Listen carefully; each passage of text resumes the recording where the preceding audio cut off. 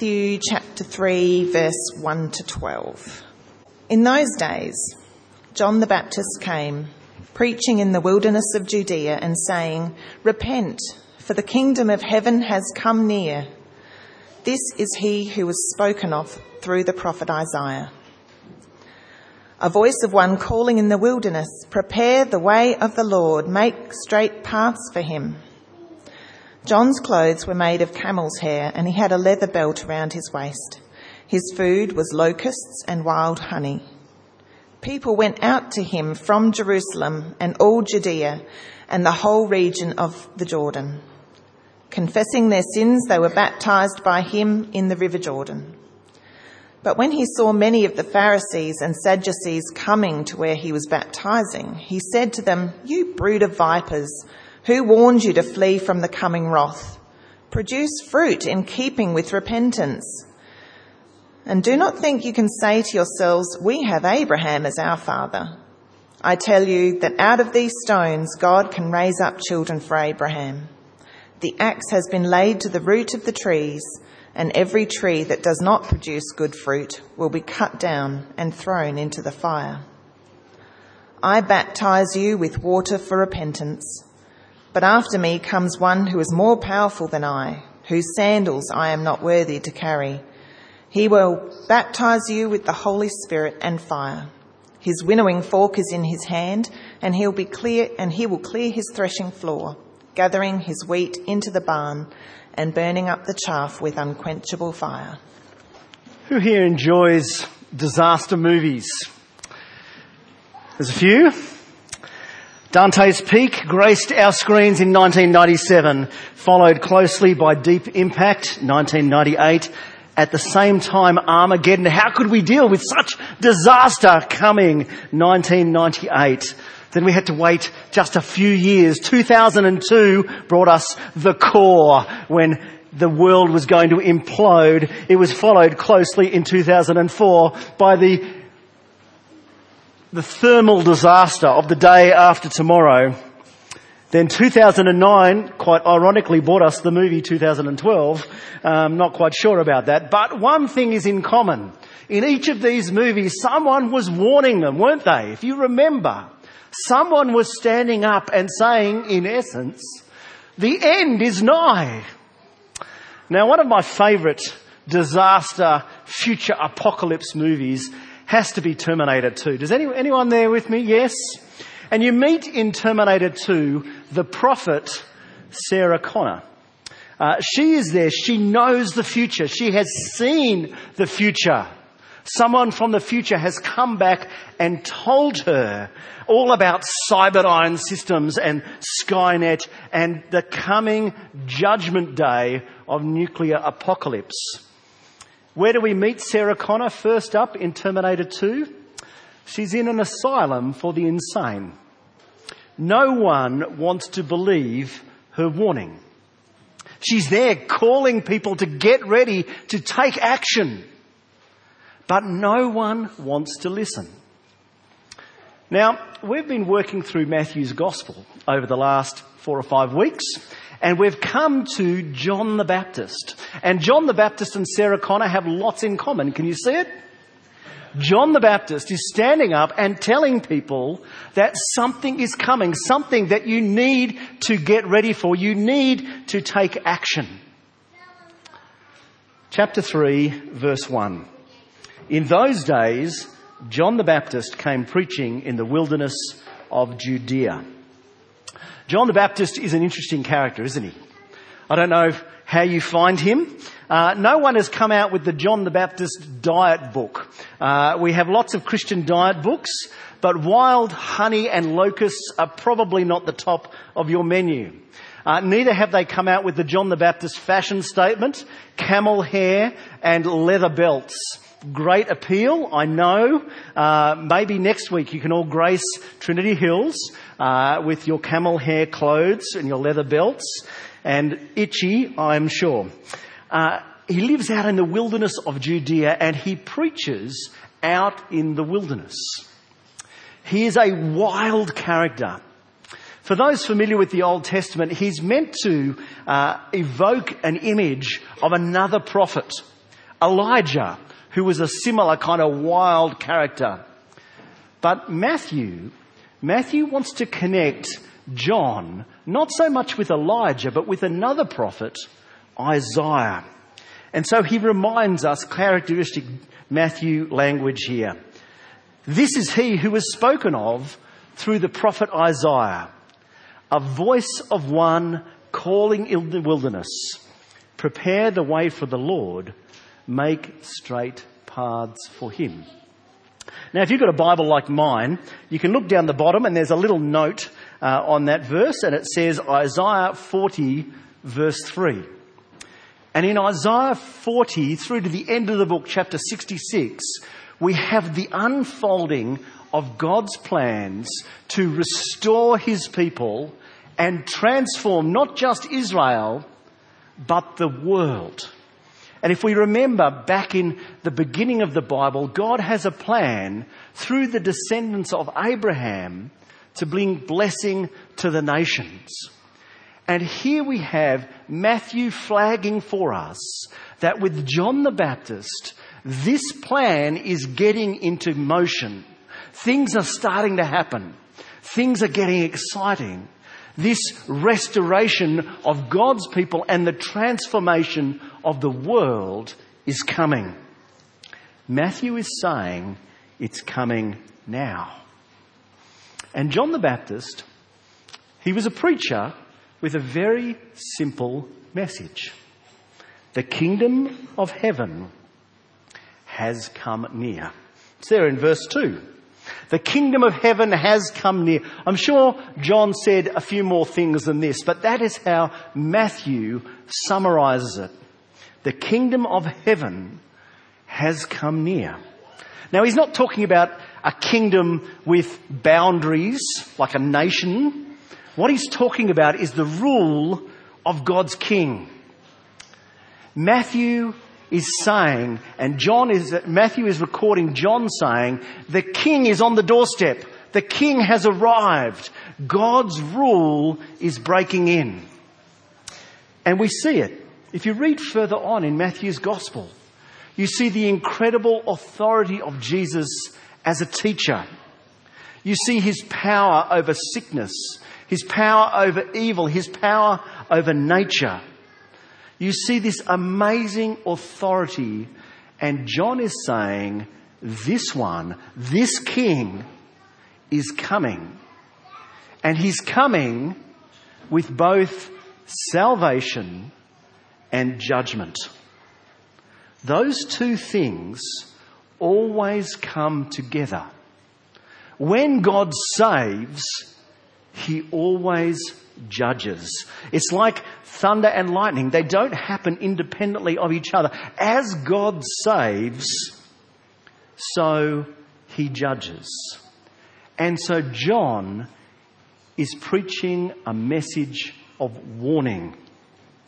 He's preaching a message, if you look down in verse 7, that is of the coming wrath. He's attacking the Pharisees and the Sadducees there. He says, who warned you to flee from the coming wrath? He's speaking of the judgment of God on human sin. What is sin? John Stott, the English preacher, defined it as our attempt to be God and our refusal to be human. We don't want God to be God, and we don't want to be what he made us to be. Our attempt to be God and his refusal to be human, and God is coming, John is saying, to bring judgment against sin. Becky Pippert talks about God's wrath like this. She says it's not a cranky explosion, like God just gets fed up with us, but it's a settled opposition to the cancer which is eating out the insides of the human race that he loves with his whole being. God is angry. God is rightfully angry at the destruction that sin causes. It's like someone has taken the Mona Lisa and defaced it. God's great artwork has been destroyed and defaced by our sin. And it's not just some people that John is warning. It's not some people that the wrath is coming against. Because who is John preaching to? He's preaching to Israel. He's preaching to God's people. And he's telling them that they need to repent. He's telling them that they need to get ready. And so by implication, we can see that the judgment of God is a threat to all humanity. And he speaks of it. Verse 10, he talks about the trees being cut down and thrown into the fire. Verse 12, he speaks about the chaff being burnt with unquenchable fire. The images of the judgment of God are not pretty. And John is warning, the king is coming. The king is coming with both judgment and salvation. But if you notice, John's message is predominantly about judgment. Now, some of you, maybe you're not a Christian person this morning, or maybe you are, and you wrestle with this, you object. You're actually saying, look, Cameron, this whole judgment thing, it's very primitive, really, isn't it? It's quite unpleasant, quite happy with a God of love, a God that brings salvation. Why do we actually need this? I could give you lots of quotes, lots of reasons. Can I give you 2 reasons to think about why, even if you don't like this idea, even if you object vehemently to the fact that God will judge, why you actually need a God who will judge? Let me give you 2 reasons. The first reason is, if you don't have a God who has objective standards, God has his word. He says this is right, this is wrong, and he judges against it. If you don't have that objective standard, you don't have any reason for saying anything is right or wrong. It's all just a matter of human opinion. My opinion against your opinion. If there is no objective judgment, morality goes out the window. And you know what? Atheists acknowledge this.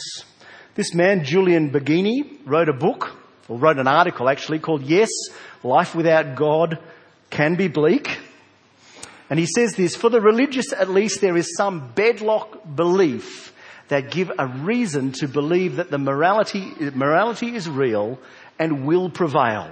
We have a reason to believe that what is right and what is wrong, and it's not just a matter of my opinion.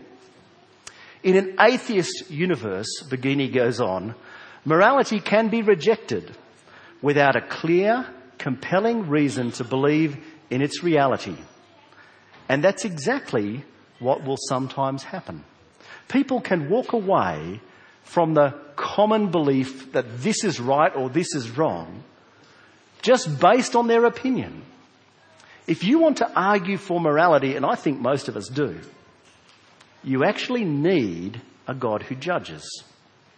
Pick that up with me afterwards if you want to take that further. But let me give you another one.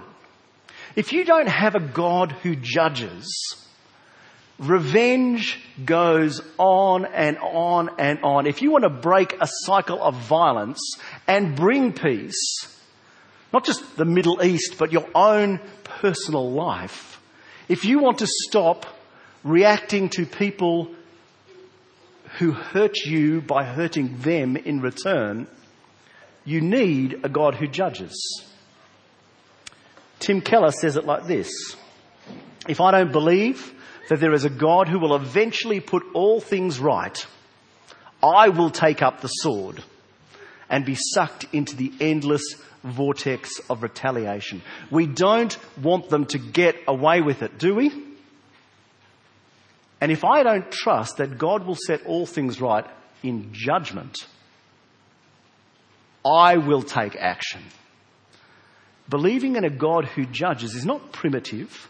It's not regressive. It actually allows us to let go of hate and revenge and leave that to God. It lets us forgive.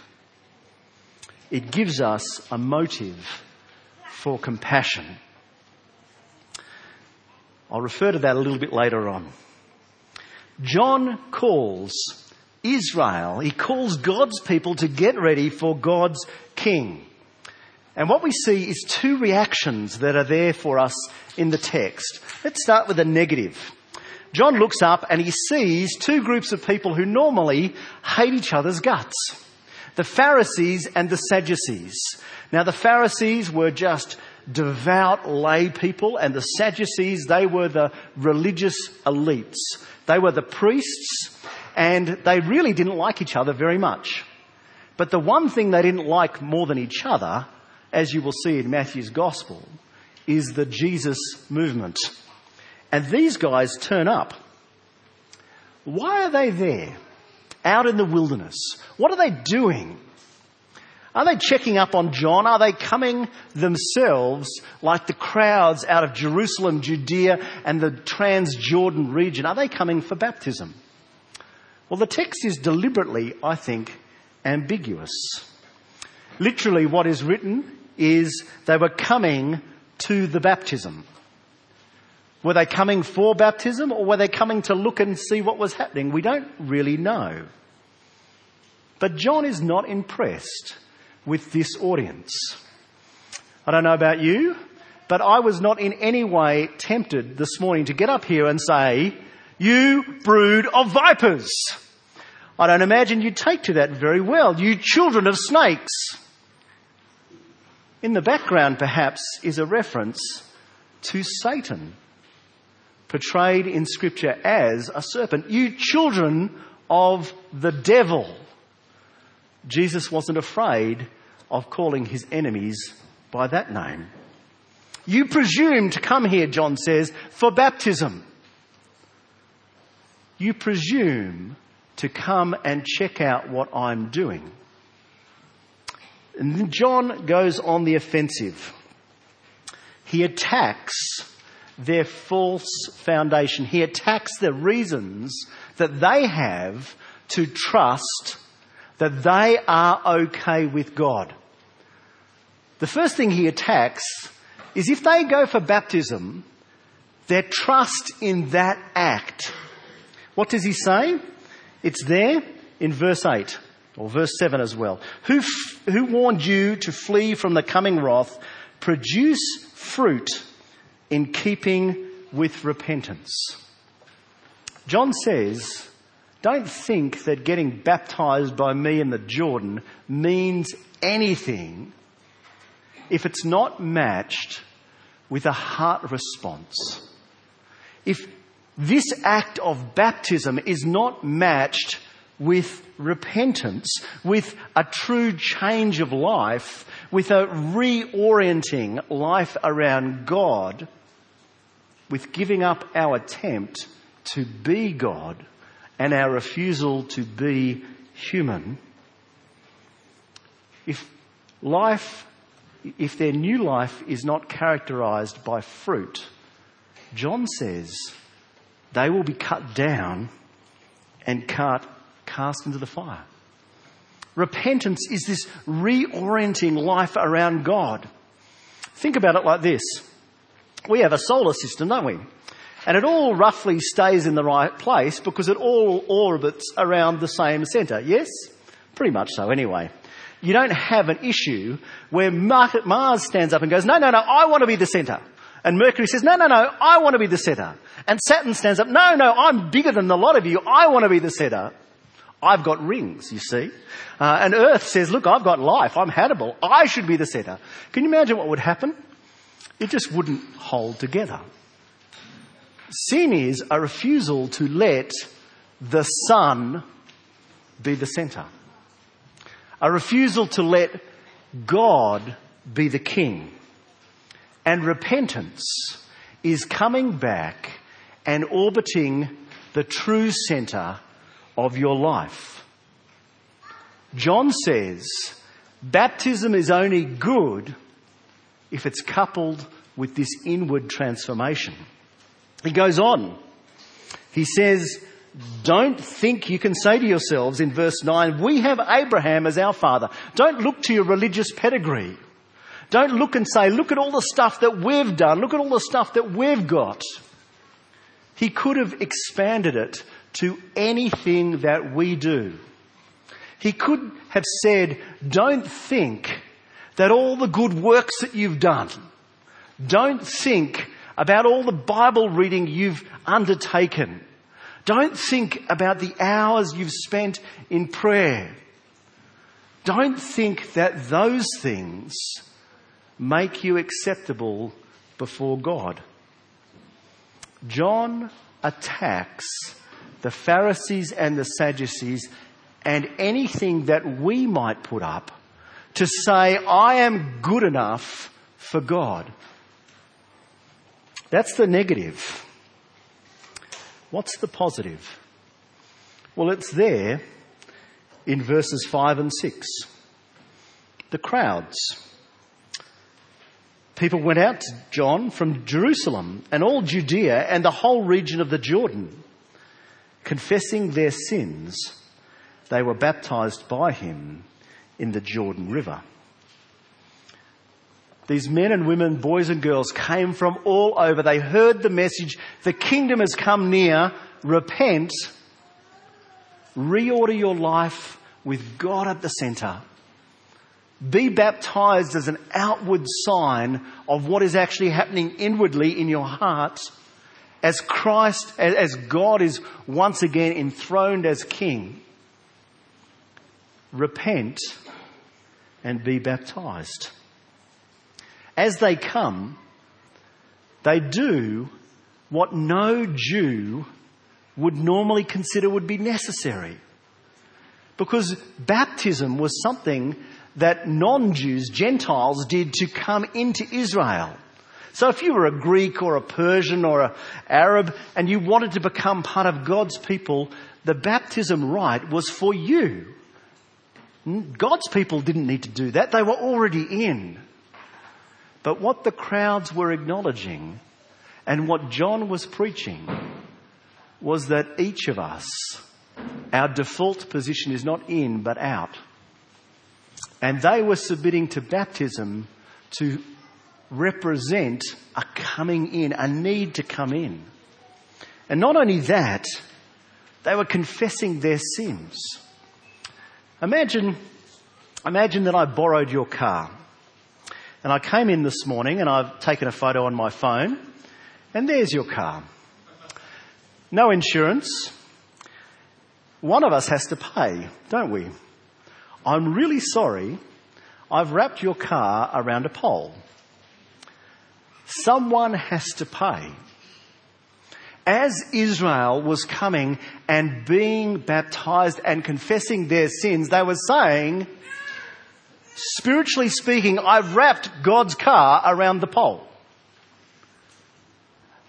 What option do they have?